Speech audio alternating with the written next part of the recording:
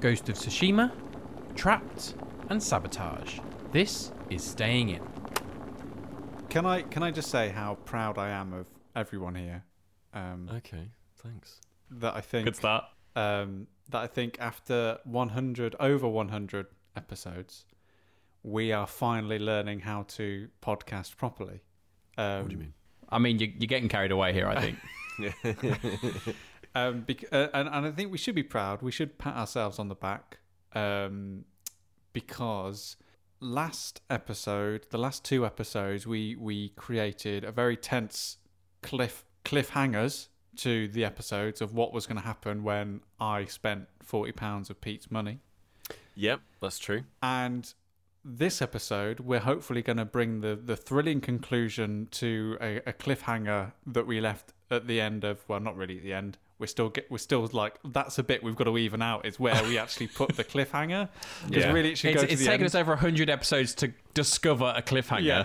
Now we just got to put. Now it's another 100 episodes to put the cliffhanger. We just got to put it on the cliff edge. Yeah, in the right place. So in the last episode, we had a hilarious debate about where to put eggs, and the day after, Peter Willington of this parish BCC'd us all into an email, which was sent to info@britisheggindustricouncil.com. This email isn't as long as I thought it was, so I'm happy to read it out verbatim. Hello there. I was wondering if you can help me. On the next episode of the comedy podcast I'm part of. Well, Subjective. Yeah, well, I didn't want to say it's about games and that, but by the way, we've been talking about eggs. We're going to be talking about eggs, and specifically how to store them properly. He continues, I live in the UK. No chemically treated US eggs here. So you were buttering them up there, weren't you, really? Yeah, definitely, You knew yeah. how to push their buttons. And I've always assumed that the correct place for eggs is the cupboard, rather than the fridge. But the abundance of fridges with dedicated sections for the storage of eggs suggests that they may be better off there. Some cartons of eggs also ask customers to put the eggs in the fridge for freshness, but don't state that they categorically must be kept there. So I was hoping that the British Egg Industry Council would have the final word on the proper storage of British eggs. Should my free-range boilies yet to be kept in the fridge? No, hold on. It's should my free-range boilies yet to be. Oh, right, sorry. Christ. Hopefully they read this a bit better than I did. Should my free-range boilies yet to be kept in the fridge, or is a plain old cupboard absolutely fine? All the best. Peter Willington, video games producer / podcaster. Yeah, I should have removed that last bit. I was just thinking that, yeah. My career is now jeopardised. So when we started planning for this episode, we all put in details of what we would like to talk about, because there is planning involved. We got that bit right quite early on. Yep. And all Pete's put in is the word eggs. So I'm hoping that this email has borne eggy fruit. I mean, I think we can all agree that Pete spent his leave very productively. I just like the fact that, when he put in his diary, email British Council of Eggs, he went through with it. I'm not knocking about. We have these public services available to us. I pay my taxes like anybody else. I want to know what the egg authorities have got to say. So I think I could have put eggs and then another topic, which would be how a BCC works, Chris. I do apologise. Now, Chris, what you did is you just replied and said, well, now I have to keep it in the edit. And then get Outlook for Android. I don't know why you're sort of repping that stuff at the moment. But luckily, lovely Sarah from the British Egg Information Service. Also, sorry, did that email go to the info at the Egg Council? Of course it did, because right. Oh, so I was click and just reply like, all, Chris. Come I on, know, it's just I was rookie walking, I mistake. just saw it on my phone. I thought Pete was running the email past us. I didn't think he would CC us into what is a very important email. I didn't, Chris. Anyway, right. So anyway, Sarah from the British Egg Information Service (BEIS). This basically, she got in touch with us and said, "Thank you for getting in touch in regards to your query. For optimum freshness and food safety, eggs should be kept at a constant temperature below 20 degrees Celsius. To avoid the typical temperature fluctuations in a domestic kitchen, we recommend that eggs are stored in their box in the fridge. For more information, please visit Egg Storage and Handling page. I do hope this has helped and that you continue to enjoy your yet-to-be-boiled eggs from the fridge. Kind regards, Sarah." So thank you very much, Sarah, for sending us that reply.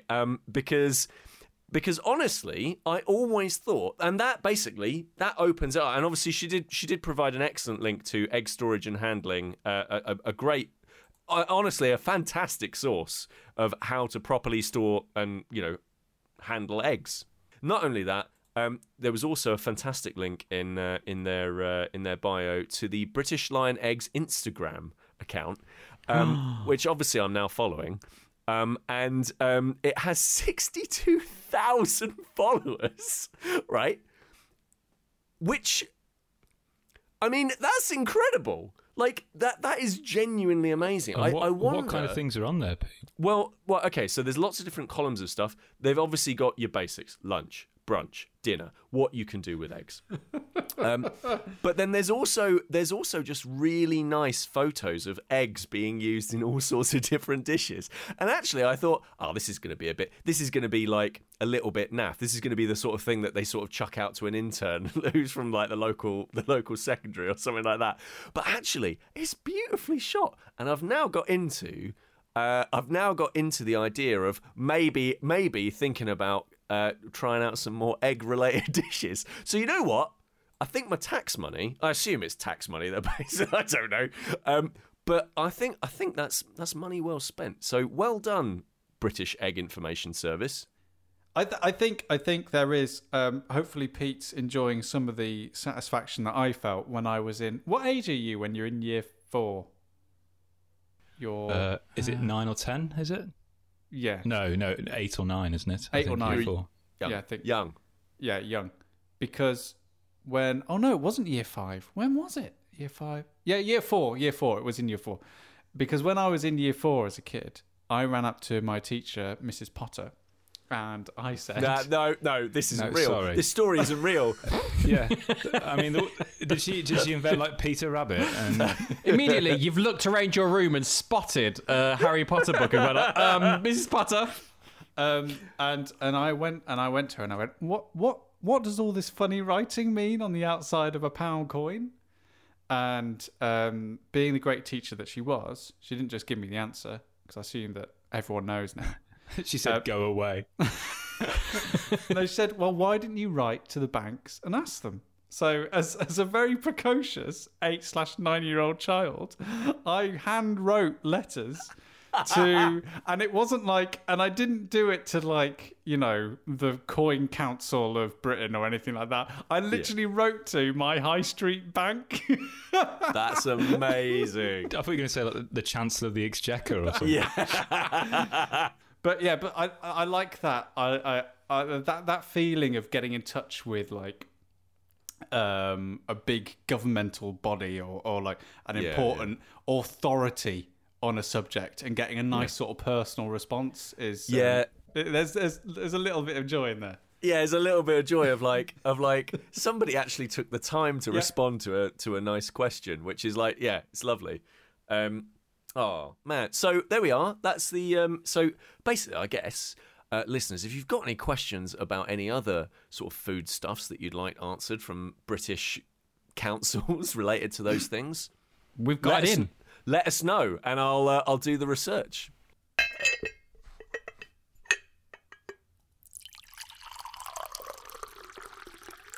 How are you guys? How are we?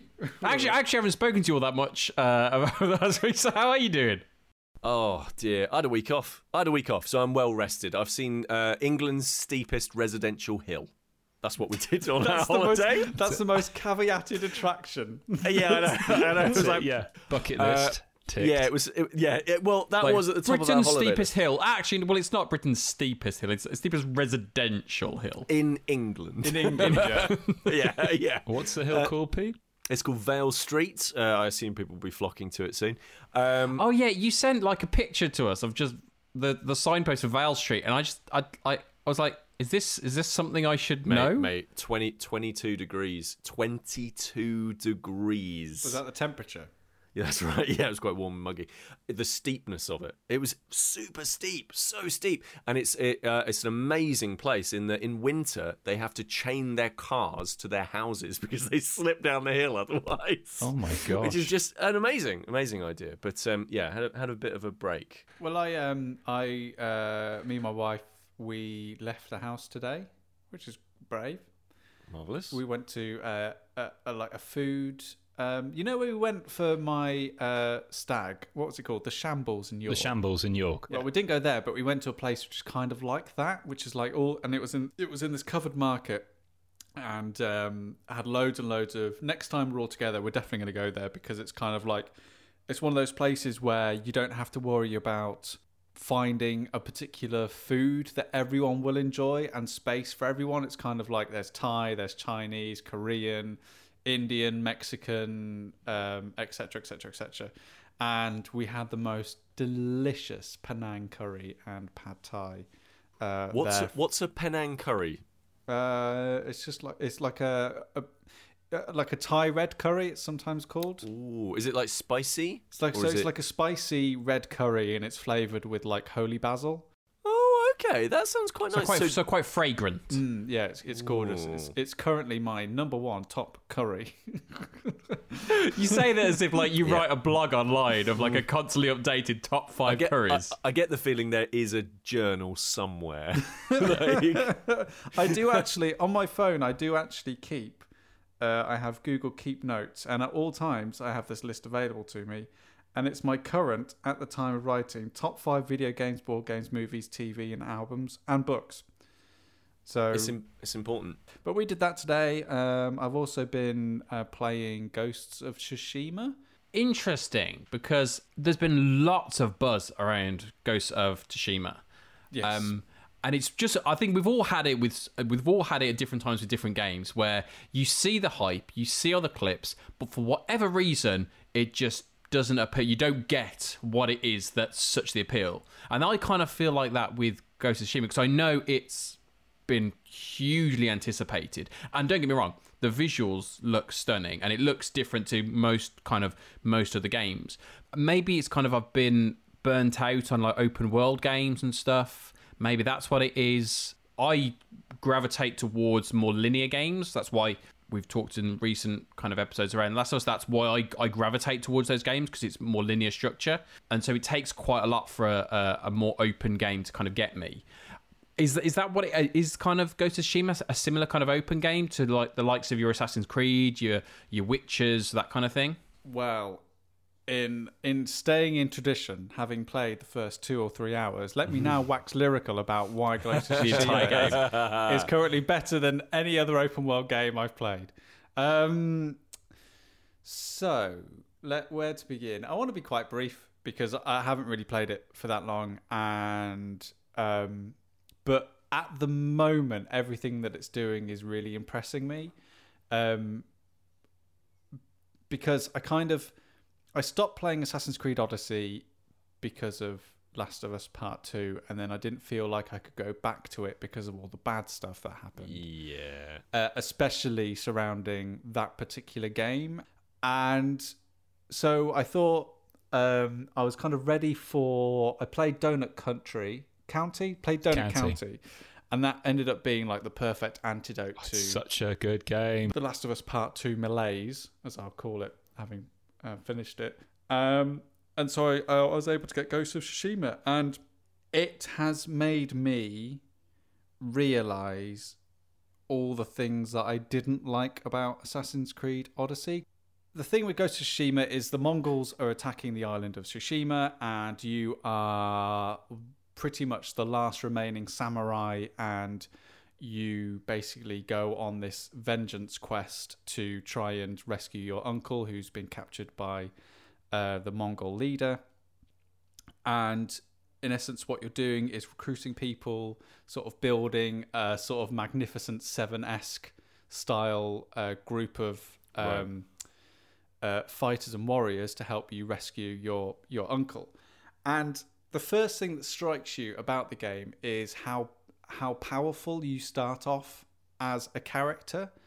And it's something that I've never really thought about in a game, and it's definitely something that irked me whilst playing Assassin's Creed that I didn't realise until I played Ghost, is that even though in Assassin's Creed you're meant to be this massive powerful figure within the world and a well-renowned mercenary, it still takes you about 20 hits to take down the simplest enemy and like reduce a health bar down to 0.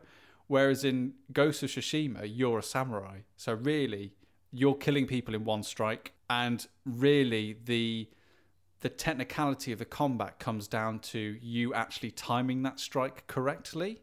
So the combat feels a lot more different in that way, that you're playing a lot more of a reactive game and a lot more like sort of standing back, now making your strike and just taking down an enemy in one. There's no like health bars or like, oh, this is a level 19 enemy and you're only level 8, so it's going to take you half an hour to chip away. If you get the timing right on any enemy, you can pretty much cut them down in one fell swoop, which is a massive departure for me in terms of like how I feel as the player. Like I feel like a powerful samurai. I was saying to Chris today, there's these wonderful moments where, because it's against the samurai honor to be stealthy and to kill everyone and like be undetected, and the game does kind of do a bit of an awkward job into being like, yeah, well, you still can be stealthy, and he's kind of like, but it's against my honor to be, but in this case I have to be stealthy. Instead, what you can do is you can walk up to the bandit camp, press a button and do a standoff, which is basically you approach this camp and you go like, come on then, who's brave enough? Who's going to take me on?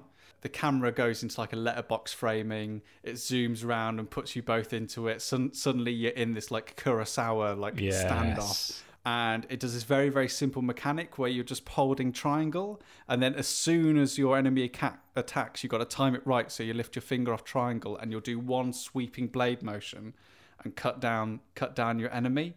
And then and then basically you watch all the other bandits like start to panic in fear. And it's kind of like wonderfully strange in a way, because you'll just be this guy, you cut this guy down on the bridge, and like the other day there were these bandits, and there are these like two regular ones and one like sort of like beefy heavy with a massive spear, and the two regular ones just started like pushing the guy with the big spear towards me, and it's like, go on, you take him next.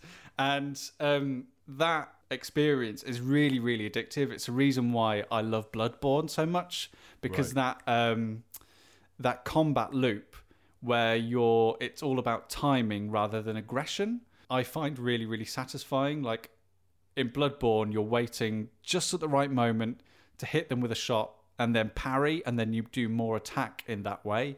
Ghost of Tsushima is just like that on a very sort of a bit more of a simplistic level, but it has that kind of satisfaction to go with it.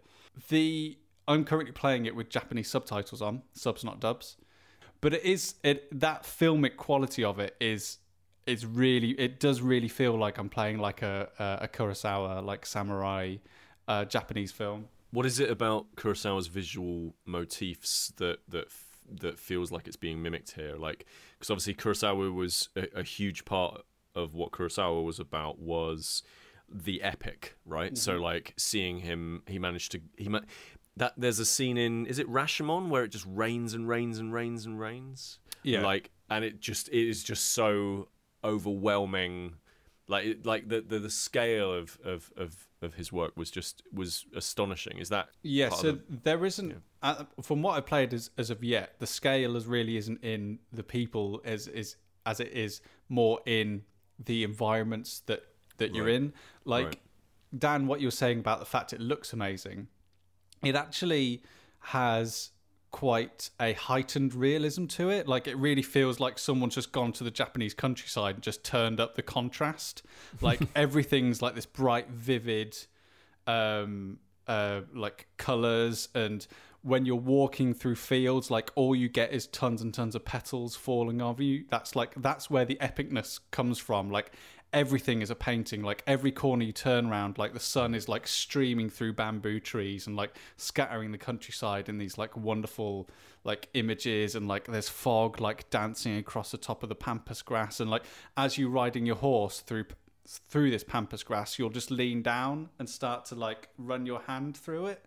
And the amount of effort that's gone into things like the particle effects and like the way like petals fall around you, that like even just doing like simple tasks feel cinematic and they feel filmic. And I think there's a difference between like going through Assassin's Creed Odyssey and enjoying it because of that you're exploring an environment, whereas in Ghost of Tsushima I feel like I'm having I'm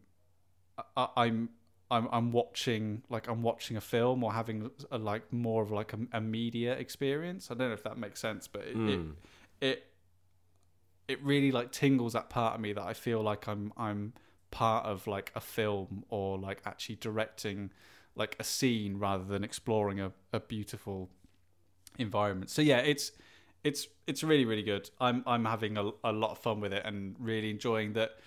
It does appreciate your time more. So there's like a fog of war across the whole map. So you kind of discover it as and when you feel like it and you want to. And there's no like way markers. You're directed by the wind. So when you set a way marker, the wind blows in the direction that you should be going. And if you ever lose your way, you just swipe up on the touchpad, and like a new gust of wind will come along. And if there's something interesting, an animal will just start floating in front of you, and if you follow the animal, it will lead you to somewhere like a point of interest, like a shrine or something that you've got to go and like a collectible that you got to. Or if you see a fox, if you follow a fox, that will lead you to a fox shrine, which will give you a bit of... So everything about the world is kind of like imbued with this sense of trying to keep you within it as long as possible, like keep you held in this state of like being part of this massive sort of filmic production. It's good, and I'm making Chris jealous by playing it. So I mean, I went to Greece. You did go to Greece, so yeah, just in time. So that's his revenge. Yeah, well, yeah. I went before that, and yeah, it was extraordinary. I did partly inspired, and because of my love of Assassin's Creed Odyssey, and yeah, my partner rolled her eyes when I told her that like my favourite parts of Assassin's Creed were like the islands and the Cyclades, and that's where we went. And we didn't go because of Assassin's Creed; it was coincidence, but it did imbue that trip with like an appreciation, I suppose, of its mythos. Like I went to Santorini, which I didn't realise is where the myth of Atlantis stems from. In part, the only recollection we have of Atlantis in myth comes from Plato, and that's this entire kind of like mythical civilization, this lost city that vanished into the waves, is purported to be where Santorini was, or next to it, because Santorini is on the edge of a caldera volcano, and this volcano, when it blew its top, it was more powerful, I think, than the Krakatoa, and soil or debris from it washed up on the shores of the UK.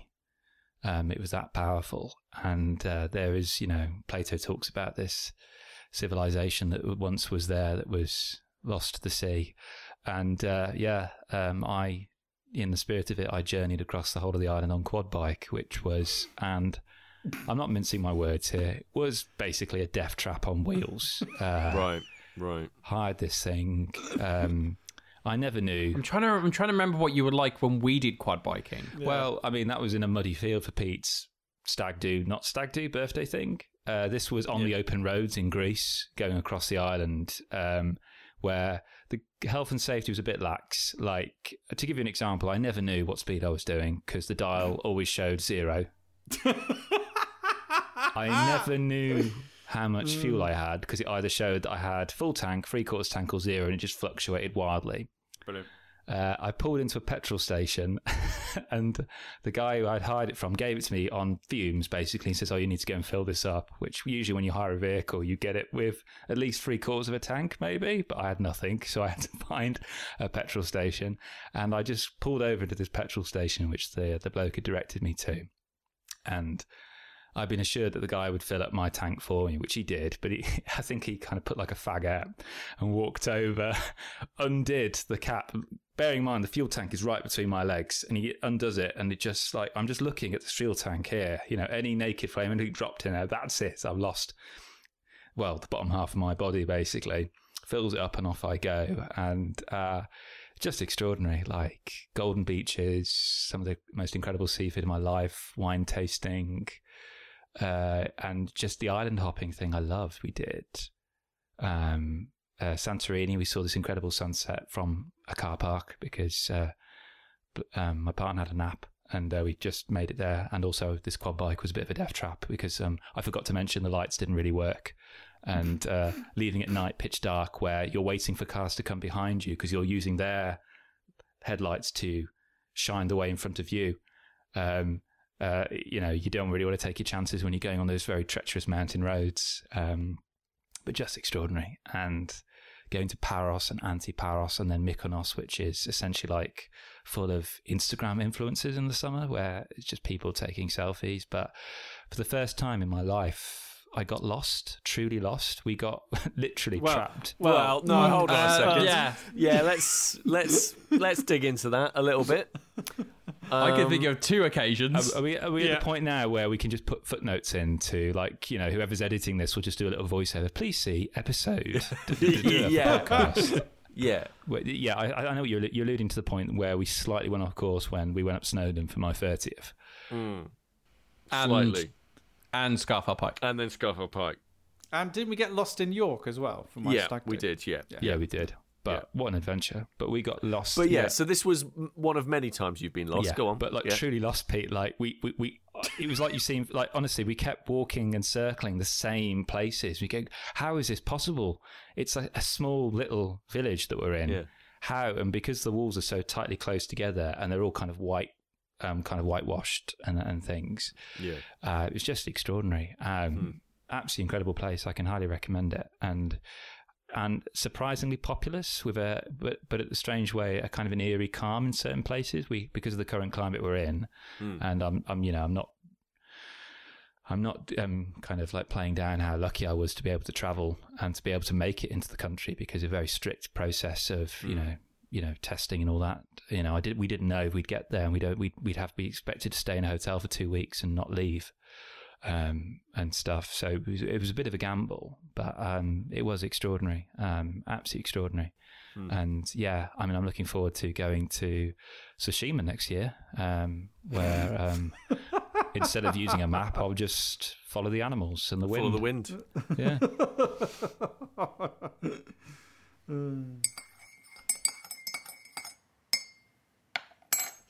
Oh, I will say this, actually. Sam and I did an escape room the other night. Oh, yes, we did. Yeah, we did. So, when I say escape room, we were on our feet in a room, moving about it. Yeah.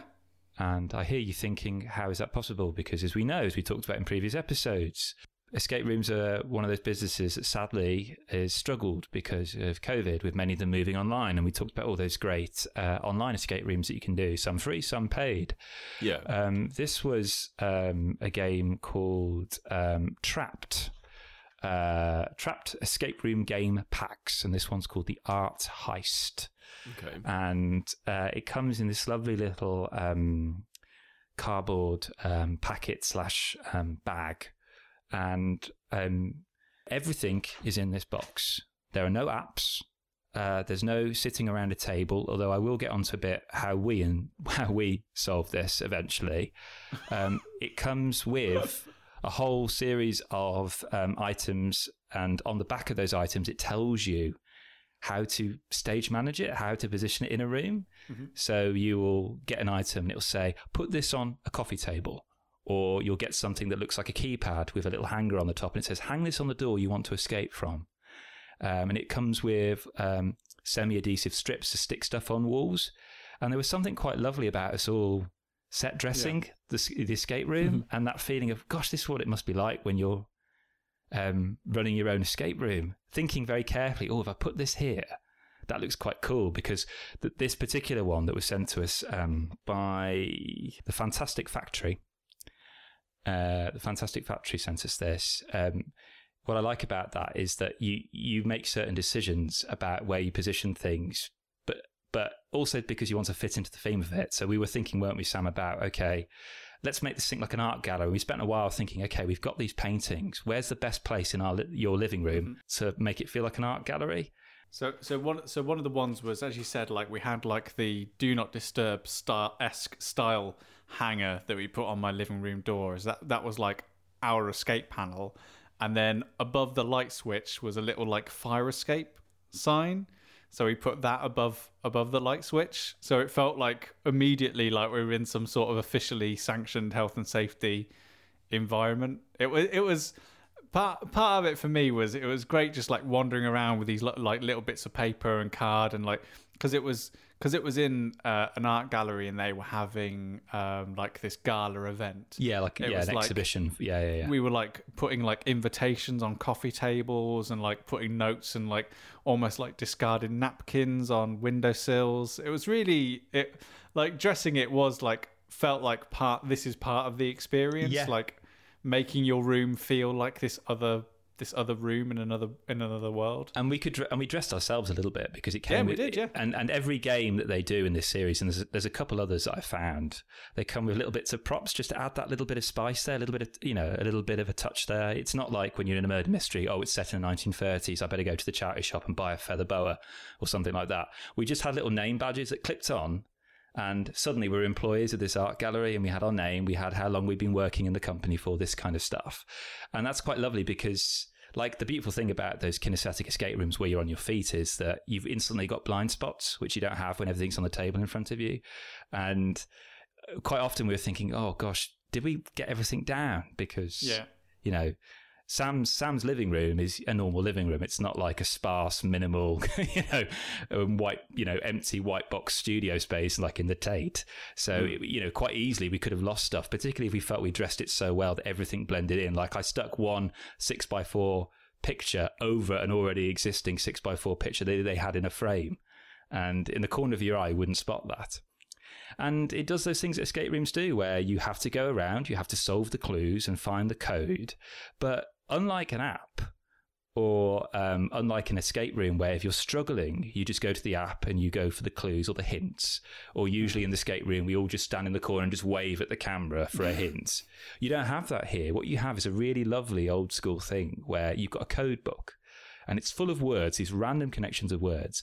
And then you have this kind of code breaker, which is just a simple piece of card that has apertures cut into it. And when you put it over a particular number as allocated on the back of the particular card, and it says this clue, instantaneously you get a series of words that become a kind of a sentence or half of the clue.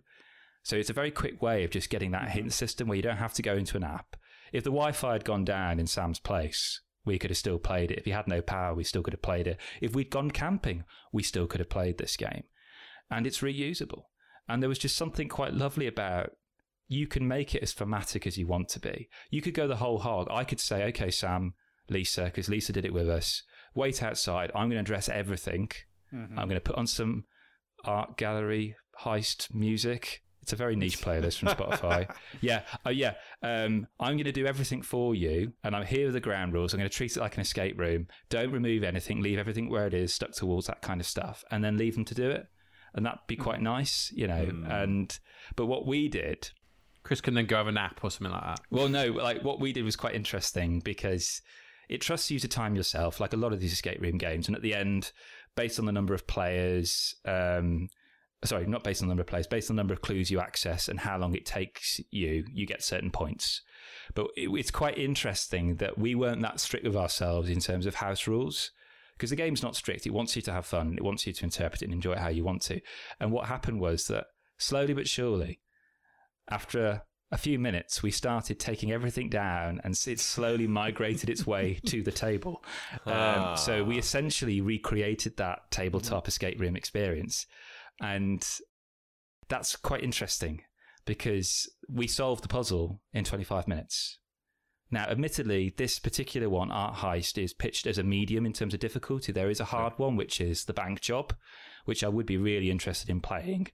But I think a lot of that ease by which we found it was because we had everything in front of us. We had no blind spots. I could literally pass stuff across to Sam or to Lisa across the table, and we had our notepad there, and it was a lot easier. It wasn't like, the escape rooms we've done in the past where one of us is one bit with their hand on a button and they can't take it off it. The other's through the doorway in another room describing stuff they see, and a third person is just calling out the numbers they see on the screen to match what's being pressed there.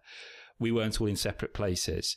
So I think that I think if you want to get a game like this, you should embrace that kinesthetic aspect of it, of moving around the room and, forgetting clues are there and go, oh my gosh, yes, we didn't think of this. Yes, yes, yes. Well done. Good.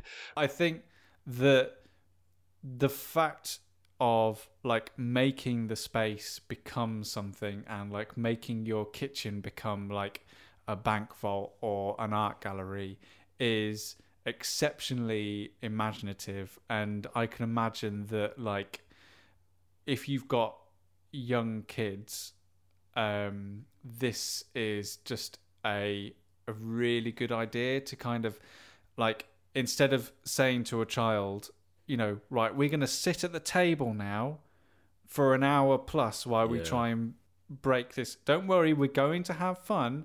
It's more look around the kitchen. Can you see anything different? Can you see anything new that we put there? That how it would spark the imagination in someone a lot younger, and a kids party or something. Yeah, and I think that even though we found it quite simple, we all were we really enjoyed it. Yeah, we really did. We really enjoyed just wandering around my living room, finding things, picking up stuff, discovering how all of this connected into each other.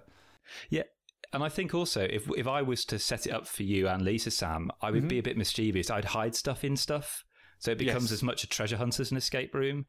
And it is a family game. It says on the box it's pitched at families aged 8 and up. Yeah, and there are different difficulties, and I quite like the fact there's that little bit of different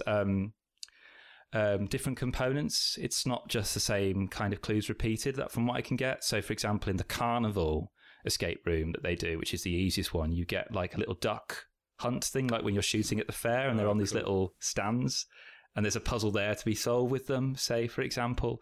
And it didn't feel like one of us was quarterbacking. We were all on our own, doing our own bits of solving the puzzle and then swapping with each other. And I all felt that we all pitched in and we all solved it together, which was really nice.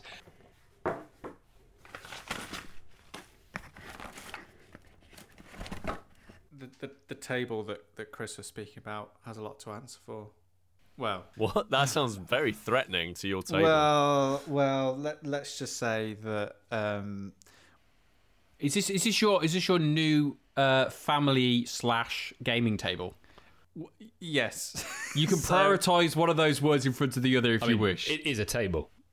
It is a table, and I cannot confirm neither deny that the reason that we bought that table was specifically to play one game, and it's since put us back around £500. Hooray! Yay! Because we were playing. I was teaching. Well, Lisa and I, my wife, we were playing the game Sabotage, which we were kindly sent by Flowers Games. Is this the one where you have a bunch of cards and you have to figure out who the sabotager is? No. I really like how Pete kind of condenses games down in the most kind of eloquent way. Is that the one with a bunch of cards? He's a man of the people. Yeah. We're not going to be getting on anyone's boxes anytime soon with strap-ons, are we? So Sabotage is by Tim Fowers and Jeff Krause, and art as ever by Ryan Goldsberry. I mean, if you've seen Tim Fowler's game before you'll know like what the art style looks like. And it's very interesting for a game from especially Tim, in that Chris has interviewed him. I feel like we're on first name terms. We're pals now. Yeah. I mean, I'm glad that you've actually been speaking to him, Sam, because I made a fool of myself. I literally gushed and fanboyed over Tim Fowers in an interview with We're Not Wizards on their podcast, which wasn't edited sensitively whatsoever. I just come across, I just come across as this utter fanboy. Rich just absolutely stitched you up like a kipper. He did. I love He really it. did. Like we talked about Ryan Knizia like last time. Like for me, Tim Fowers was the first name of board gaming that I became aware of his games, and I adore Burgle Brothers. And the first thing I said when I sat down with Sam was like, oh my gosh, this feels like it's in the Burgle Brothers universe. Yeah, it does, but in a way it's not in the universe. Is that if you were to collect all of Tim Fowers' game on a shelf and sort of find one way of summing them all up, is you probably use the word something like economical or appreciative of space, in that he has always been someone who designs boxes that are very easy to like put on a shelf. And like the Burgle Brothers box, like every time I open it I always forget how stuffed it is, and it literally just explodes with like tokens and wooden bits, and like everything he, not only his games, but how they're packaged and how they're designed, like the amount of detail that he puts into that is like, there is no wasted space. Like for example, Paperback I've got is like comes in this box, and at first like the cards don't all fit in. You think, oh, there's a bit of wasted space, but if you sleeve them all, the box is exactly the perfect size. It's incredible that it needs to be. Like he's wonderful in that regard. It's like the Marie Kondo of board gaming. Exactly. So then on my doorstep lands Sabotage, which is this huge box. Like it is nothing like you would have seen from like Tim Fowers before. Like in terms of box size, it's like Brewcrafters big. Like it is like a Euro game. Yeah, it's the size of your average toolbox. Wow. Yeah. and it also opens up like a toolbox. But the thing is, and this is like the genius in like his sort of design, is there's a reason why this box is so big, because this is a hidden movement game essentially. And I think we've all played a hidden movement play, like Whitechapel, possibly we've all played that one. And the idea of hidden movement games is it's usually one person is playing a character. So for in Whitechapel, you're playing Jack the Ripper, and none of the other players know where that player is at that current time. So they're effectively trying to hunt down and guess where that player is before they like commit murders. However, in Sabotage, you're playing this hidden movement game where one team's the spies and one team's the villains. And the spies are trying to disable the doomsday machines, and the villains are trying to basically knock out and hit the spies. But in order to keep that movement hidden from everyone, you use the box as a screen. So the box unfolds, it like peels open, and like an envelope, and basically becomes this wonderfully decorated screen that sits between the two teams, so you can't see what you're doing on each side of the So does it kind of screen it like you've got like Captain Sonar does, that kind of? Yes. So, but unlike Captain Sonar, which essentially is just a couple of sheets, a couple of dry white pens, and the rest of the box is filled with this massive game board, instead the box becomes the screen.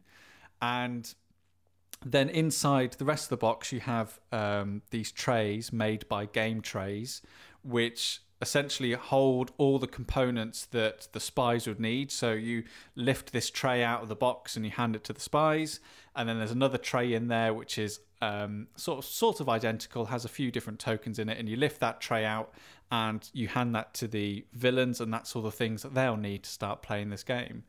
And it is a exceptionally smart piece of like board gaming designs. So I've played this which is also quite rare for me, pretty much every way it can be played. So I've played it on my own. They developed an app for it, which simulates half of the encounters. So you play as the spies, and the app simulates the villains doing all their stuff, trying to stop you as you're like these spies coming in and hacking around.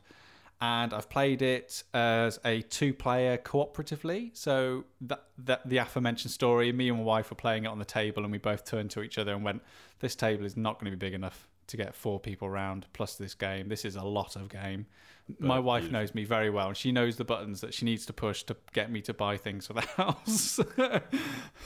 And we've also I've also played this as a 2-player, but competitive. So me and Chris have played it, Spies vs Villains, and then as a 4-player as well. So 4 people all sat around my massive table, and it feels like a real treat to play, and I mean that in possibly like the confectionery sense of it, like the terms, like sitting down and enjoying a big bar of chocolate is a treat. Yeah, like something that you know is slightly overindulgent, but yet in every single way it's been designed to stimulate the right parts of you. Like that's what Sabotage feels like. Like very simply, you've each got the same map. You roll dice. One player rolls dice, and then everyone turns their dice to the same numbers, and then you, both the spies and villains, will then program their actions of what they're going to do that turn, and certain actions require certain dice rolls, and that's essentially the game. Like the villains will take their turn, hidden from the spies, trying to hunt down and find out where the spies are, like zapping squares, hoping that there'll be people in them. Whereas the spies move around, trying to locate where the villains are at and discover them, and also reach the Doomsday machines to try and hack them and override them and sort of disable them so the villains can't do their sort of dastardly plans. And yeah, it's a real treat. I think both Chris and I really enjoyed it. I honestly, I love it because hidden movement as a genre is one that I always look forward to playing it, but I've never really played enough of them that I've enjoyed. Yeah. And partly that's because it's often mismatched in terms of the numbers. It's often like 1 against 4 or 4 against 1. I'm thinking of Spectre Ops. I'm thinking of Letters from Whitechapel. There's one role that everyone wants to be. Yeah, exactly. and the rest of the table are just like, well, I guess we're just hunting them down then, are we? Currently, my favourite one is Escape from the Aliens in Outer Space, but that's using cards, and that just captures that lovely theme of aliens. What I love about this game is it's 2v2, and the use of the dice, the fact that everyone is working with the same dice results, that is crucial for me, because I also own Hunt for the Ring, which is Lord of the Rings hidden movement game, which has got too much in it mechanically for a hidden movement game, and it just gets in the way of the fun and the theme of it. This doesn't do that. The fact that Sam knows what dice I'm working with, I know what dice he's working with, and I also have a list of the actions that he has a list of the actions that I can do. That's really lovely, and I like some of the agony of not knowing what to choose, analysis paralysis, being taken away from me because it's determined by the dice. I can't feel bad if Sam's found me because I just didn't have the dice that go. It's not that I did anything wrong. It's just the dice weren't there for me. And you've got this lovely board where the tiles slot in. And I don't know what it is. It's just that sensation of doing it. Being able to slot stuff in means every time when you take it out, you don't feel that bad because you get the satisfaction again of slotting it in. The dice slot in. I love the fact you spoke about that, which is like, because you get these boards which represent your character, and like as you're programming in your moves, because the idea is that you can't, if the villains are trying to hunt you down, you essentially can't then. It stops you like changing your actions in response to that. Sure, you have to program, I am moving left this turn, and because the villains move before the spies, if the villain's like moving in front of you, you can't suddenly go, oh well, now I'm moving up. Sorry now. So everything's programmed. So you slot these tiles in quite satisfactorily into these like little indented boards, and everything feels very like purposeful when you do it. Like, and it always felt close, Sam. Like, suddenly Sam would go, "Oh, cool, here's your modifier cube," and go, "Oh, great, I've got a modifier cube, brilliant. Oh, because this happened and this happened. Oh, brilliant. Oh, great." And it's just, honestly, I was really skeptical because I really like, as Sam said, that compacted quality, the neatness of Fowler's games. Everything from now boarding to paperback and Burgle Brothers, and he really likes to dabble in different genres, but this was just great. Yeah. It just really was great. It never felt excessive either. I've been obviously continuing the inspiration what Dan gave me. all right, what do you do this time? Well, Dan just seems to be my muse. Oh my god! What did I do? I don't even remember doing giving this. me the Do you keep him locked in the attic? I try to. That's why that's why I've got nothing to do. He just lets me out to the garden once a week. Yeah. No, just encouraging me to do the RPG stuff and all that good stuff. We've all been playing Basic Fantasy role playing game, which sounds very dull, but is actually very good. It's like one of the best games with the worst names, I've been. So we just came to the end of our little session that we've done, and we've sort of got to the end of our campaign, and I've been tinkering around with I've been making maps, and I've been This is what excites me about GMing, Pete, map making. Map making. It's honestly, I've got two pieces of software actually that I've been tinkering around with, but the one that really got my juices flowing. Your cartographer juices. My cartographer juices. Is something called HexKit, and it's this thing. It's a piece of software by a company called Cone of Negative Energy, and it's really nice. It's a piece of. Well, I've talked about this before, but the most terrifying thing to me, I hate it, is a blank page. Can't stand a blank page. If you give me like every single color under the sun and a blank piece of paper, I'll just freeze because I'm just like, I could do anything, so I won't do anything. Enter Dan. Enter Dan, and him saying you should go, you can create your own stories and stuff like that. This was back years ago when we were talking about when we were running that small little RPG. Which Dread. one was it? It was Dread, wasn't it? Yeah. Yeah. That was where you said you had no imagination. I had no imagination, and I think it is true to some degree. I've been thinking a lot about imagination and where it comes from. I recently finished a book called Freedom Regained by Julian Baggini, and it's all about free will and whether or not we have it. But one of the sections is about where does inspiration come from? Like, where do we actually get? How do things inspire us? How do we move? Where can that possibly come from? And one of the things I've found through reading that and through other bits and pieces is that I get a different kind of inspiration of like, I'm very iterative. Like, I always think that creativity comes from this space of, I will sit here and stare at this blank wall, and then I will, in my mind, I will create the perfect thing, and then I will jot down what that perfect thing is through art or through writing or through whatever it is that you can do. And actually, it turns out that, and some people do work like that, but a lot of people don't work like that. A lot of people work through just trying something and it's rubbish, but there's a core of something interesting, and then they rework it and rework it and rework it and rework it, and then it's halfway decent.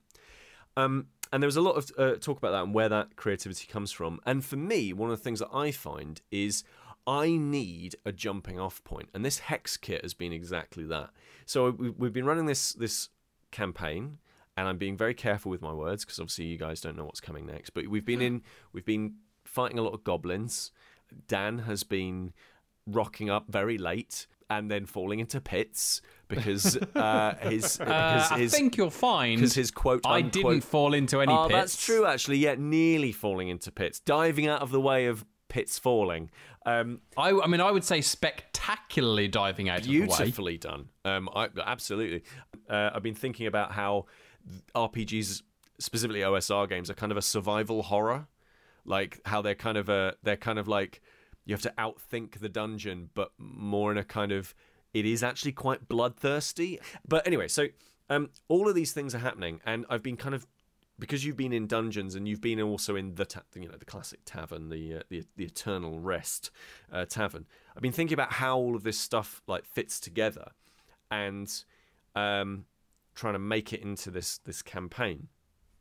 And the thing I did was I fired up HexKit, and it gives you, so it's basically it gives you hexagons on a map, and you can customize how big this map is and all that sort of stuff. And then you get these preset tiles, and then you basically like paint with these tiles across these hexes, right? And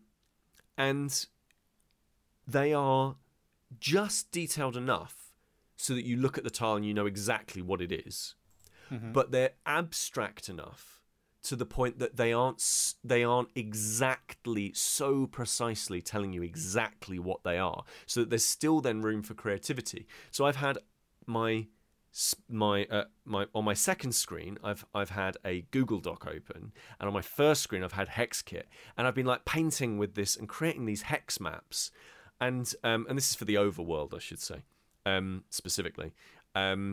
And in this overworld, I'm able to paint like, oh, I'm going to put a forest here, and oh, I can put grasslands here and hills here, and here's where a ruined castle is. So how does that? So does that help you as like? Because obviously, there, being a role playing game, the chances of us visiting Any of the that forest stuff. or the ruins, or probably like Low. less than 10% chance, probably ever visiting that. Yep. So like, as someone who has previously said struggles imagining, like, I guess that if you're able to press a button and say, oh, there's a ruins there, that is kind of doing some of the heavy work for you in terms of like building the world that we're trying to exist in, because then you can go, well, why is that ruins? Why is it there? Yeah, so it digs into the creative part of me that I actually find interesting, right? So I can't draw for toffee. I can't. No. I'm so bad at drawing, like upsettingly. Do you know what I mean?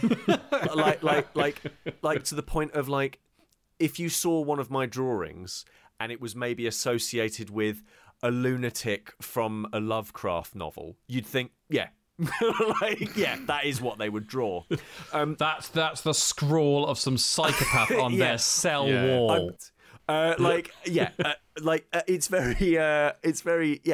So it takes that element away from me. But the creativity that I like is the world building aspect of like, why is there a castle here? Like, what are they like? Why have in the dungeons that we've been in so far, why have the enemies that we've been up against, why are the creatures that we've been up against, why have they been there? Like, what is it about the world that has led to this point? Like, I find it so, it's just that shortcut to the creative bit that I really, really like. I think it seems just like kind of like almost like an inspiration generator. Yeah. Because I remember when we the first one we did was Dread back in the day, and I ran that one. So I decided to come up with like an original story, and I struggled with it. I can't remember where the original inspiration came from. I ended up doing an alien thing on a spaceship. Oh yeah. And I don't remember where exactly. does the inspiration for that come from, I wonder? I don't know.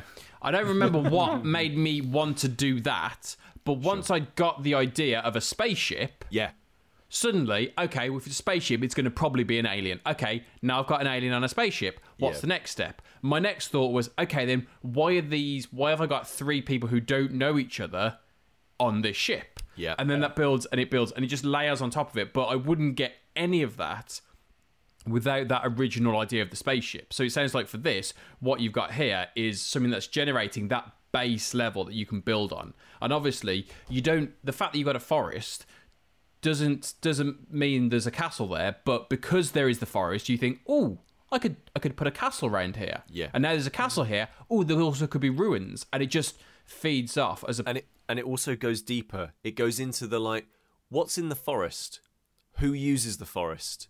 Yeah. What are the trees in the forest? Are they like like, are they just like a few oaks, or is this a living forest? Like, is it a bandit hideout? Like all of these, and you think about these things, and it really is it really forces you to actually, having the role-playing game set and having done a couple of adventures now, that was enough to be the point where I was like, I'm gonna, put this together and write this and all that sort of stuff, because it is something I've been writing. I've been tinkering around with playing with, like, creating RPGs and stuff like that. I've had a lot of ideas beforehand, but what I wanted to do was find the right role-playing game for us, and then figure out how I could then build out a story based on that. But Pete, what you're saying, it reminds me, like, I'm doing a lot of research at the moment, part of my job in terms of narratives and worlds, and particularly maps. And I've come across that expression of Tolkien's mountains, where if you open Lord of the Rings, you've got landmarks and landscapes there and places which you never ever go to. And they're an example of what is called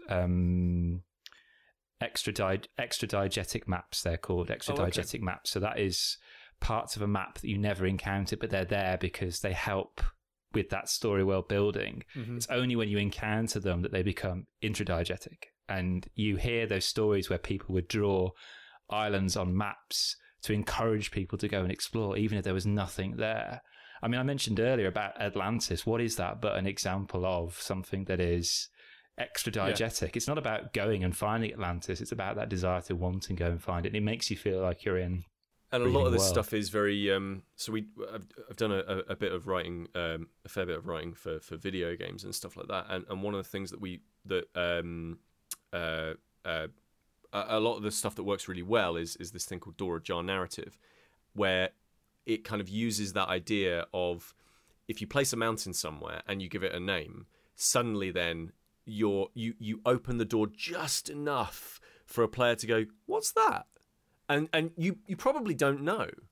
And the thing with RPGs I've found so far is that that's the same, right? Like, there have been moments in the stories that we've been running so far where you've been like, oh, what's this about? Or like, why is that there? And like, I've sat there and gone, I wonder what it could be about. And I've been sat there like, I wonder what it could be about, because oh my god, it could be anything. But then there's that thing, and you give your players just enough to the point where it's like, we're going to go and have a look, and you're like, great, let's figure out what this thing is then. Like, and it's really exciting, and that's part of that. Again, it's part of that nice balance of that. Again, this hex kit really like leans into, of giving you just enough information with which to be inspired to then take you on and let you do more creativity, more inspiration, and more and actually make something that is like really fulfilling. For you, it's maps, and for me, it's maps, but it's also music. So when we're doing the RPG, I have Spotify in the background in my ears. So do you? Yeah, what? Of course I do. I listen to something that's kind of like I listen to something that's thematic. It's not like I'm listening to a podcast and I've got you on mute. Oh, so this is why when you did the recap, you had no idea why anything was happening, because you're like, we're in the middle of a fight. You know, this is true. We're in the middle of a fight scene, and I put there's a playlist on Spotify which is like fantasy board gaming, and I had it on shuffle. But for some weird reason, just at one point, like, you know, I didn't realise this, but Spotify, when it gets to the end of a playlist, it just picks another playlist. Yeah. And suddenly I had Waterloo from ABBA in my ears when we were in this storming mine with all these hobgoblins and goblins. And it just felt right. And I left it on. That's funny. Amazing.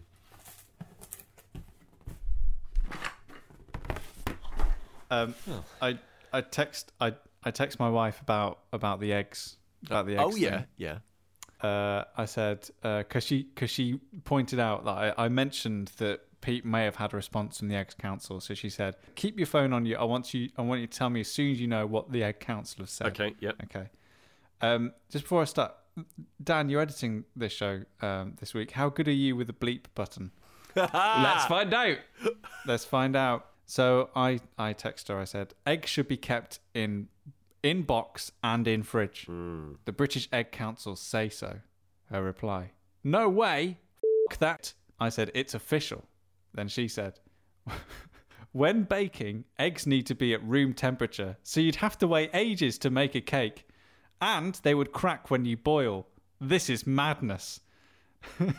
We eat eggs not in the fridge all the time, and we are fine. Not doing it. Oh my word! Oh, I feel like somebody else is going to be writing a letter to the Egg Council. Dear Sarah.